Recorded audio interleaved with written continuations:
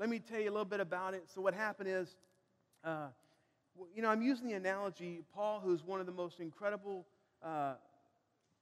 pillars of the early church. He was always writing letters to the early churches that he had started, and he used the analogy of running a race. And he compared our Christian life to running a physical competition in life. And just like it takes discipline and focus and endurance to compete in some type of a physical contest, it takes that in our spiritual lives, because let's face it, sometimes it's not easy to follow the Lord. Sometimes it's not easy to do the right things. We have to discipline ourselves and have a determination about us. And our text is Hebrews chapter 12:1, and it'll be on your screen there. It says, "Therefore, since we are surrounded by such a great cloud of witnesses, let us throw off everything that hinders and the sin that so easily entangles, and let us run with perseverance the race marked out for us." So we're supposed to run with perseverance the race marked out for us. So all of us have a race. All of us have something that God has called us to do, and it takes perseverance to do that. It gives us two hints there. It says, first of all, we're surrounded by a great cloud of witnesses, the spiritual men and women, the matriarchs and patriarchs that went before us. And it says, let us throw off everything that hinders. And so the first thing is, I don't even have to ask you, all of us have things that hinder us. All of us get caught up in doing things that really are not that important in the long run. And maybe there's some things that hinder us, that slow us down, that take up our time, take up our energy, that we need to get rid of so we can run the race God's called us to. So there's things that hinder us, and then there's sin that so easily entangles us.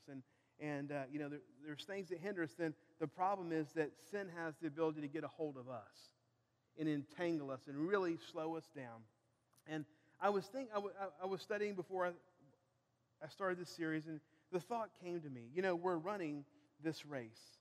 And it says there's a great cloud of witnesses that have gone before us. And what happened if while we're running our race, just for a mile or two, a part of a day, what if one of these spiritual giants, the great cloud of witnesses, what if they could come down and run with us for a little bit?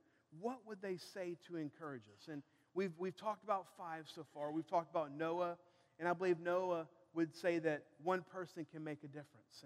And he made a difference in his generation. You and I can make a difference today. Sometimes we can get the thought that, man, maybe, just maybe, what I'm doing doesn't make a difference. Every one of us can make a difference.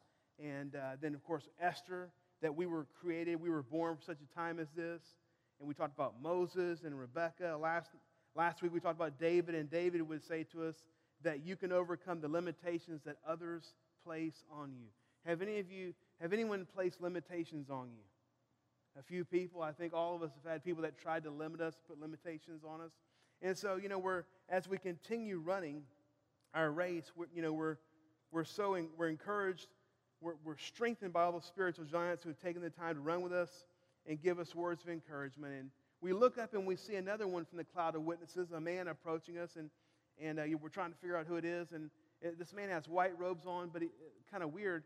He has like an Egyptian headdress on. And we're like, well, man, who is this, Pharaoh or something? But then we remember that, of course, Pharaoh isn't in a cloud of witnesses because he wasn't a man of faith. And so, we realize that, man, this is Joseph. This is the son of Jacob, the boy who went from privileged son to the pit of slavery to the palace in Egypt. And Joseph comes running along beside us, and he immediately begins to speak to us. And the first thing he says is this, that dreams are conceived long before they're achieved. And what he means is that the period of time between the birth of a God-given dream and the realization, it's a process. And the process, this time period between the time God gives us a dream and we see it fulfilled, it can be filled with doubts, adversity, changes, surprises. And during the process of living out a dream, there's good days, there's bad days, and frequently we have to face the tough question. And the tough question is this: do I keep going on? Do I keep pursuing my dream? Or do I let it die? And I think Jacob would look at us squarely, very intently in the face, and he would say this: don't give up on your dreams. Never give up on your dreams. And of course, he gives us a living demonstration of how you can persevere and how a God-given dream at 17 years old can be realized when you're 39 years old. It's an incredible story. And Joseph, he wastes no time in imparting some wisdom to us that he learned from his life of adversity. He tells us this. 4 things we'll look at. First of all, don't give up on your dream, even if it doesn't start off well. How many of you, God has ever given you a dream, you're so excited about it, but when you take that first step and it feels like you just fell off a cliff? I mean, just where did the ground go? And, it's funny, when dreams first get started, dreams are very fragile. And the first thing that the devil wants to do when God places a dream in our heart, he wants to discourage us. He wants to hit us hard. He wants us to give up. He wants us to quit. So Joseph's dream, it came when he was very early. He was 17 years old. And that's when he received, actually, not one but 2 visions from God. That one day he would hold a prestigious leadership position and that his older brothers and his father would actually come and bow down to him. So let's read that in Genesis chapter 37, verse 5 through 11. It says this: Joseph had a dream, and when he told it to his brothers, they hated him all the more. He said to them, "Listen to this dream I had. We were binding sheaves of grain out in the field, when suddenly my sheaf rose and stood upright, while your sheaves gathered around mine and bowed down to it." And his brothers said to him, "Do you intend to reign over us? Will you actually rule us?" And they hated him all the more because of his dream and what he had said. Then he had another dream, and he told it to his brother. He said, "Listen, I had another dream, and this time the sun, the moon, and the 11 stars were bowing down to me." And when he told his father, as well as his brothers, his father rebuked him and said, "What is this dream you had? Will your mother and I and your brothers actually come and bow down to the ground before you?" And his brothers were jealous. That's very important to notice. His brothers were jealous of him, but his father kept the matter in mind. So his father rebuked him initially, but kept it in the back of his mind. So Joseph immediately, he had these visions. He immediately shared the dream with his family, and it kind of stirred up some trouble. And so here's the thing: the beginning of a dream often generates more enthusiasm than wisdom. Are you with me? I mean, sometimes when God gives a dream or a vision or something we feel strongly, we're so excited about it that sometimes our enthusiasm gets ahead of our wisdom. I mean, if you think about it, how were his 10 older brothers supposed to respond when the young brother, the little boy, the little mama's boy, the daddy's boy who has a special robe and all that, who's specially loved, comes up and says, "Hey, guess what? I got to tell you something. This is so exciting. Yeah, we were out there binding sheaves in the field, and my sheaf just kind of walked on air and stood up, and like yours bowed down to mine. Isn't that good, guys? Simon, Reuben, I mean, it just didn't go so well. And so here I think here's the deal: when God gives us a vision, we have to use wisdom and protect it. And not everyone should probably know your God-given vision that God has given you. Some people, especially if they're not spiritually minded, they're not going to be necessarily excited about your dream. And I think the second thing is very important is that most people don't have a dream, so they will suffocate your dream. See, if God tells me something big, I go to some of my friends who they've told me some of their dreams, and I share it with them. Some people are like wet blankets. And here's the thing: some people have, I would say 80% of people in our society, they have no real God-given dream. Even Christians, they are so overwhelmed by the daily grind of life. They get up, they go to work, they do all this, they take care of all their things, they go to bed, or they watch TV, they go to bed, and that's their life. They're not seeking God for a dream. They're not listening to God for a dream or a vision. They're just kind of over. They're living within themselves. They're not seeking something beyond themselves. So people who have no dream will always try to suffocate your dream. We need to understand that. And so here's a question I'm commonly asked. A commonly asked question, one of the most common things people ask me is maybe they set up a time and come meet with me, or we're here talking at church, and they say, I feel like God is telling me something. I'm not sure it's from God. How do you know if it's God speaking to you and not the devil or the pizza you had last night? Or how do you know that it's from God? And I think there's two things. There's two things that are very, very important. First of all, godly dreams always benefit other people. See, selfish dreams benefit ourselves, what we can get out of it, how much money we can make, what position it's going to put us in, how it's going to benefit me, my family. God's vision, God cares about people. For God so loved the world that He gave His only Son. God is in the people business. It's God's will that everyone comes to repentance, that everyone knows Him. That's the heart of God. He doesn't want to see anyone hurt. He doesn't want to see anyone go to hell. He wants everyone to come to the full knowledge of Him. So if you think about that, God gives people big dreams in order to help people. Now, it's good for you. It brings fulfillment in your life as well. But think about this. So Joseph, he rose to leadership in Egypt, and the whole purpose was what? The whole purpose was not that his brothers and father would bow down to him. That was just an exclamation point. I mean, the reason that he was in Egypt, because the world was starving. And he ran the largest feeding program in Egypt. And I mean, it was 14 years long. And it cost him a lot of personal sacrifice.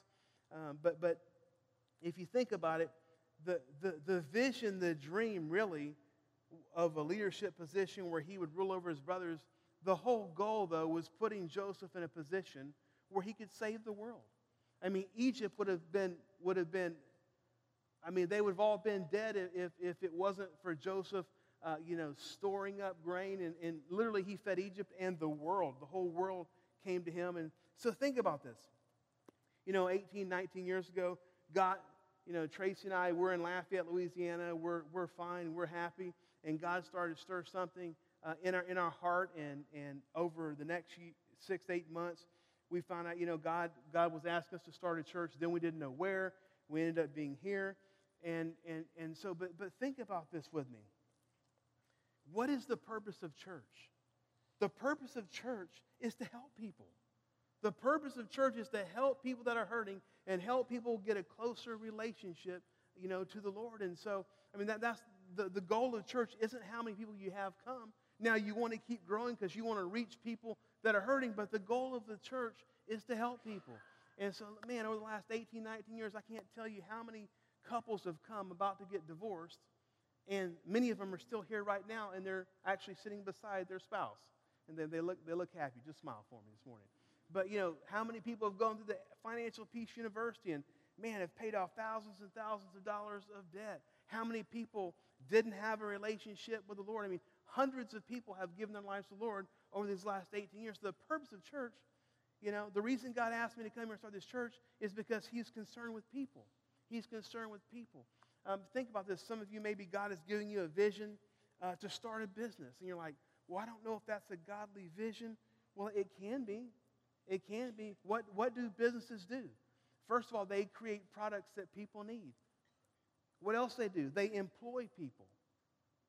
So if you run a business with godly ethics and treat people well, you provide a product for people that helps people. Maybe your company grows and you're providing income for a number of families. So yes, that can be a godly thing. And so I just want you to understand this, that God's vision, God's dream for your life, His dream, it won't just be good for you. It will be a blessing to others as well. God's vision is never selfish. God's vision, His dreams, always deal with other people. And the second thing about dreams is that godly dreams always cost the dreamer personal sacrifice. And in reality, think about this. When God gives you a dream and you're filling that out, you could almost say you become servant to the dream that God has given you. You're serving that dream. You're trying to make that dream happen. And, He or she is given the responsibility to make the dream happen, and there's always a personal cost involved. And every time, I encourage you, do a study this week of all the dreams that God gave His people in the Bible and how long it took them to be fulfilled and what it cost the person who actually was doing the fulfilling that did. I mean, think about it. Men, women. I mean, here's a short list. Abraham, God said, Abraham, I'm going to make you a nation, and through you the whole world will be blessed. Again, other people being blessed. But here's what you got to do. You got to leave your country and your people, and you have to go to the land I'm going to show you. Didn't even know where he's going, just started walking. So Abraham, there's a personal cost. He had to leave his family, and he had to be obedient to God. Moses had to return to Egypt to deliver the nation of Israel. He had to go back to the place that told him, if you ever come back, we're going to kill you. And Moses was happy in the desert of Midian. He had a wife, he had kids, he had an industry going, and he didn't really want to go. There's a personal cost involved. Noah had to build an ark for about 100 years and endure ridicule. I mean, think about this. So Joseph, he had to live out his life in Egypt when he preferred to live in Israel. I mean, think about that. So there's always a cost involved. When God places the dream on your heart, realize that the purpose is to help other people, and it's going to cost you something to see it fulfilled. I'll never forget this. Many of you know Pastor Joseph in India. We've been helping him for a number of years, about 8 years, and the whole goal was to help him become self-sufficient so he could his ministry could generate income just to provide for their orphanage. They're getting children out of slave trafficking, and they've started 161 churches in India, Pakistan, and Nepal. And I'll never forget this, you know. He communicates pretty good. So the first time I went to India, we're driving down the road. It is in the middle of nowhere. It's getting better. No hospitals, no doctor's offices, no anything. We're driving down the road, and he said, he stopped the car just in the middle of a dirt road. He said, that's where my first son is buried. He drove on, we drive around. The next day we're driving somewhere.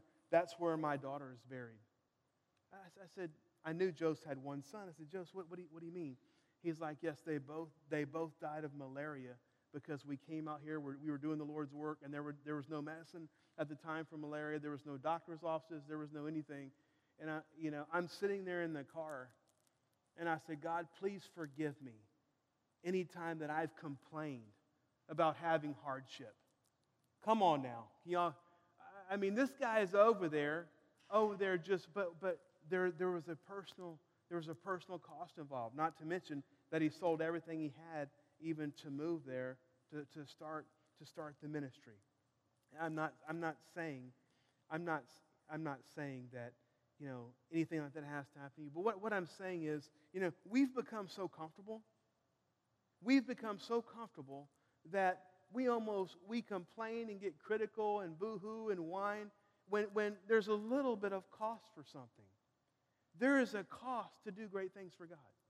There's a cost. There's a discipline. There's some things we have to put aside for the greater good of what God is asking us to do. So don't give up on your dream when it doesn't start off well. The second thing is, don't give up on your dream even if your family or other people don't support it. And the Bible says that when Joseph told his family that his brothers despised him and his father rebuked him.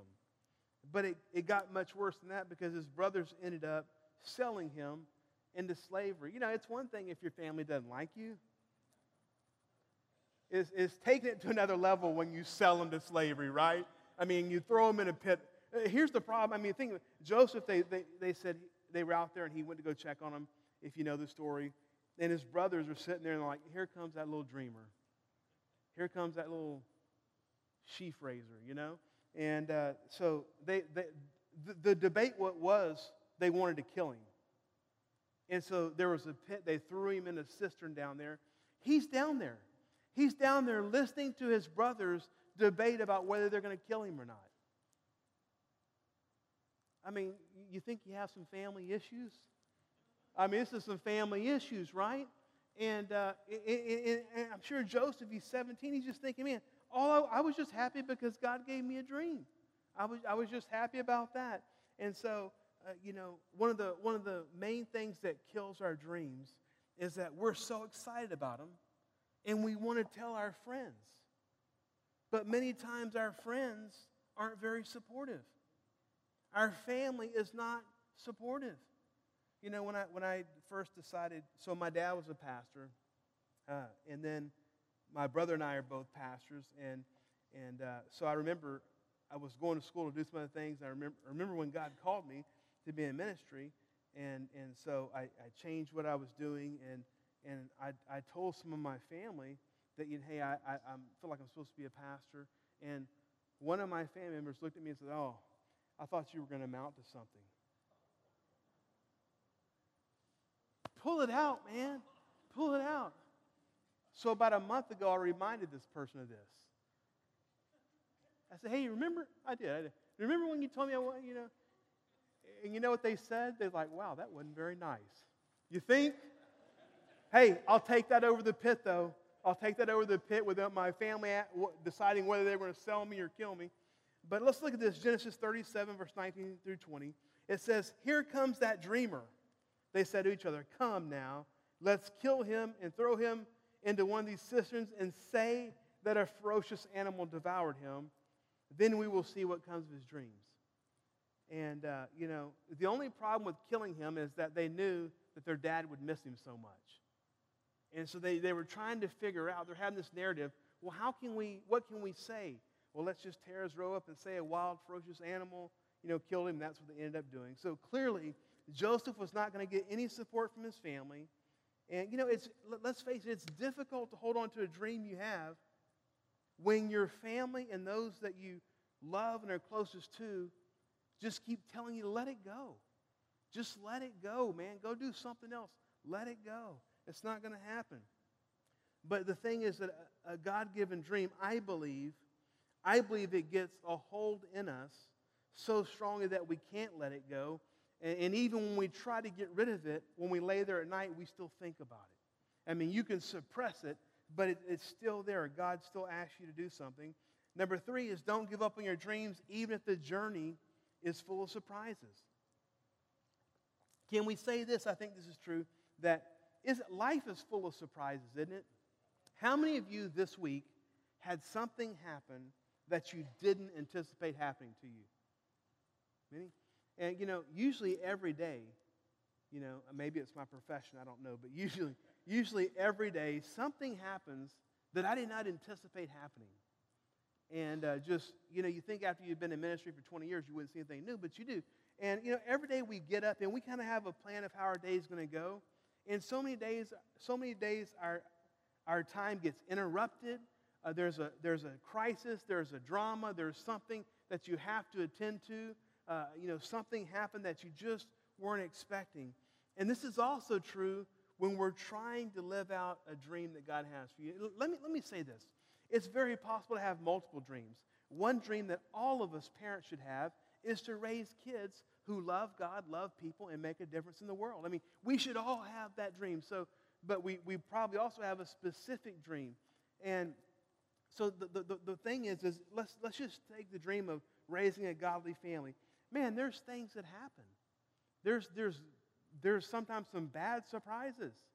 You get calls from teachers. You get calls from the school. May get a call from the police. You know what I'm saying?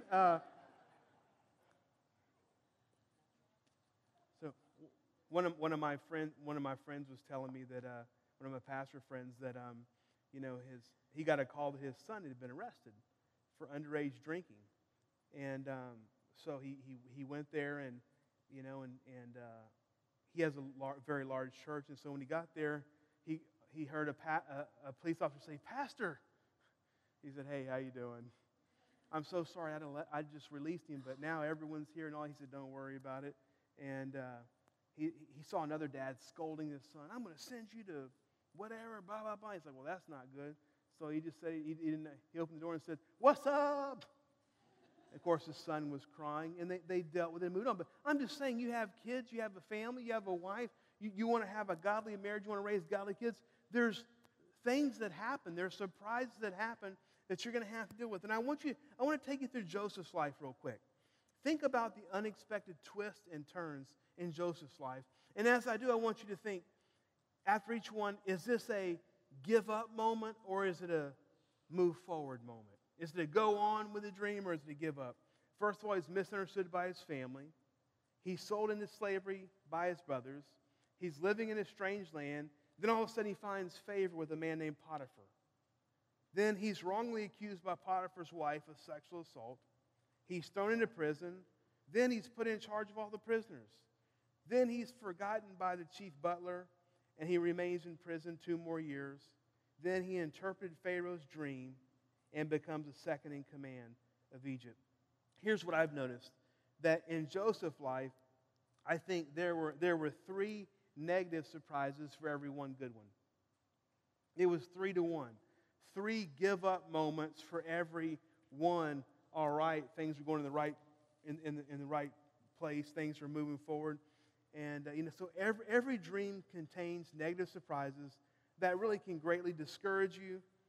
But I believe Joseph realized that God was with him, and so even when life made no sense, even when Joseph was sold into slavery, even when he was in prison, I think even all those times he just had a sense that God was with him, and we know that actually, see, the thing is, we don't see like God, so we think that something is a give up moment, when actually God was just lining Joseph up for the dream to be fulfilled.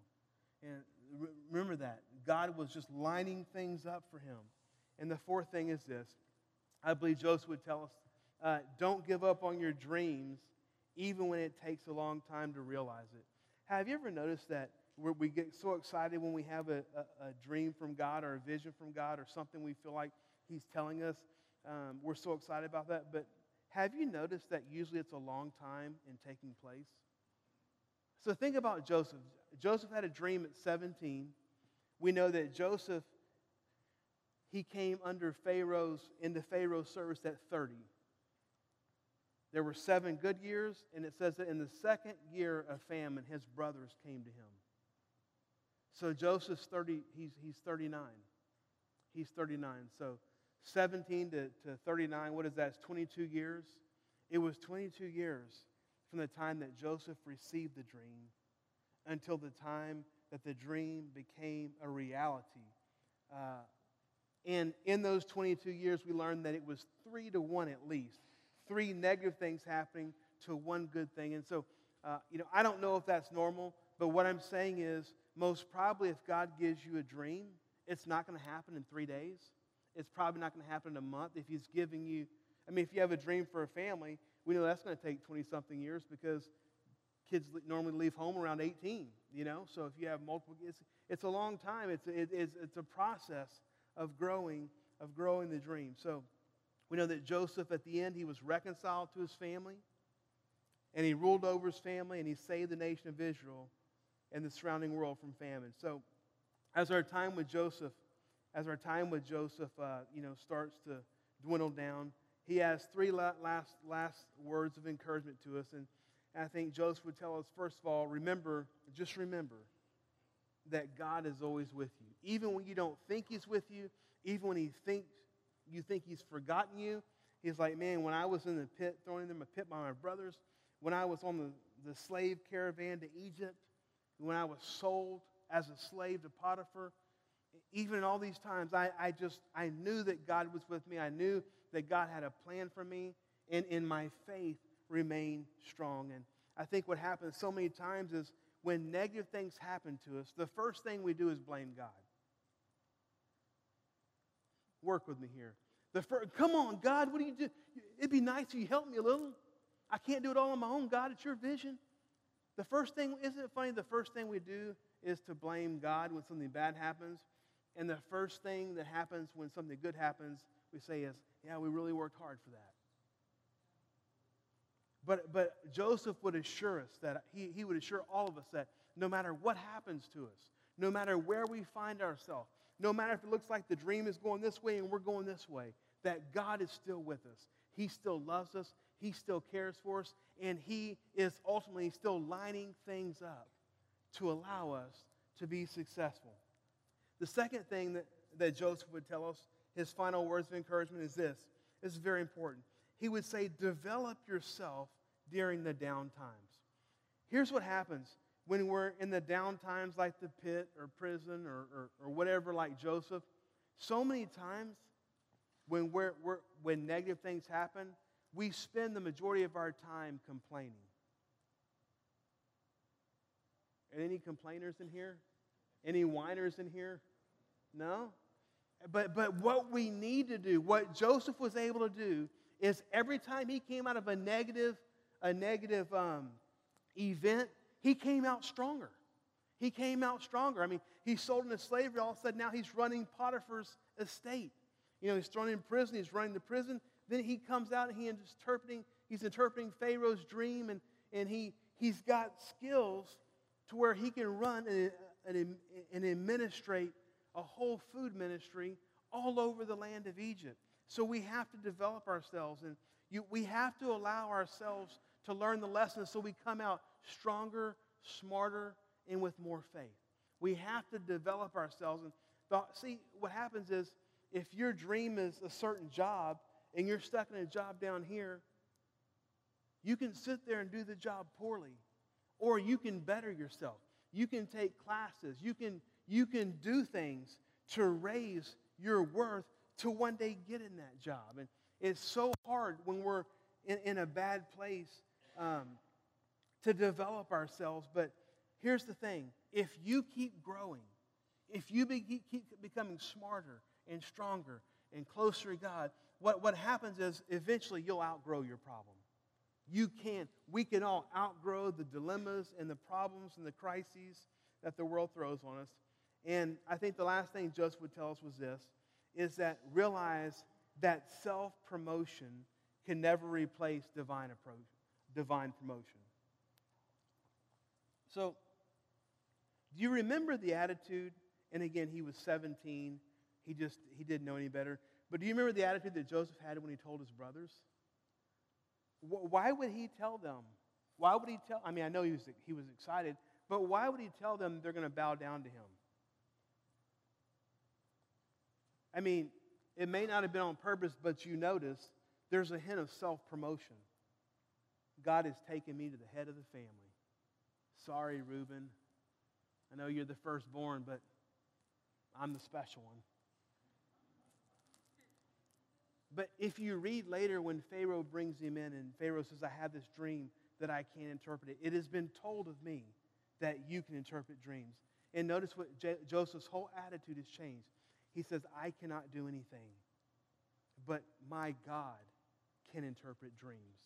And He will give you the interpretation that you're looking for. Do you see that there's this whole thing of early in his life, it was self-promotion? Not even on purpose. It was just out of excitement. But later on, it's like, man, I can't do anything. But the God I serve is able to give you the answer that you want. And so again, if we have to take self-promotion or divine promotion is always better. I'm going to have the worship team come up this morning, and as I wrap things up. And so, here's what I believe. Here's what I believe, church. I believe that God puts a dream in every one of His children. I believe everyone here this morning, you may not recognize it, you may not know it, you may have left it, you may have suppressed it, but I believe every one of us, God has given us a dream, something that is worth fighting for. Dreams give us inspiration, but dreams also carry a weight. Right? I mean, like if your goal is to raise a great kids, and that's a dream you have, that's inspiring, but there's also a weight when things aren't going so well. You feel the weight of that. And, basically, dreams aren't easily fulfilled. You have to battle for them. You have to fight for them to keep them alive. And I believe Joseph if we look at the life of Joseph, Joseph fought for 22 years to see God fulfill the dream in his life. Joseph, he fought, he battled, everything we see, his attitude was just incredible. And what I want to do this morning is here in just a minute, I'm going to have you stand. I'm going to pray for you. And here's what I know. You may be here this morning and you may have not had a dream from God, and you need to hear from God to get a dream, to get a revelation for your life. There's many of you that God has told you something very specific, and you let it die. You let it give up because of circumstances or things that have happened, and others of you are just still pursuing. And I just want to pray that everyone whose dreams have died, I just want to pray that God would resurrect those this morning. I mean, life is not worth living if we don't have a vision from God, a dream of something, of some way that He's going to use us to help others. I mean, it's just not, I mean, let's face it, church. I mean, life, it takes on a whole nother level when we have something we're living for, instead of when we just feel like we're going to work, we're coming home, we're mowing the grass. Dreams add value to your life. And a dream fulfilled, there's nothing like it. Would you stand with me this morning?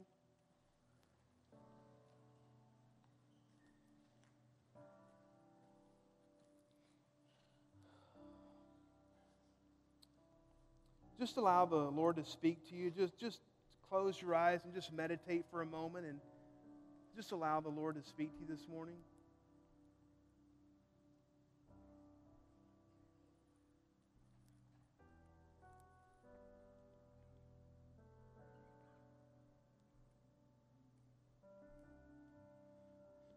The first thing, maybe you're here this morning and you said, man, God has given me a dream and it's gone so off the rails. I don't even feel like it's even applies to my life anymore, and I've just totally given up on it. And this morning, I want to ask God to resurrect that dream for my life. Would you just raise your hand? I know there's many here this morning.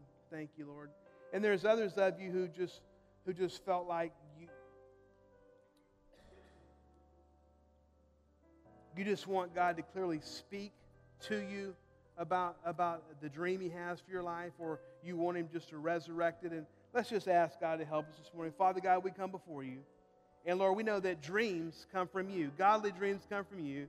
And they're beneficial because, first of all, they always help other people. And second of all, they bring such fulfillment into our lives when we are used by you to do great things.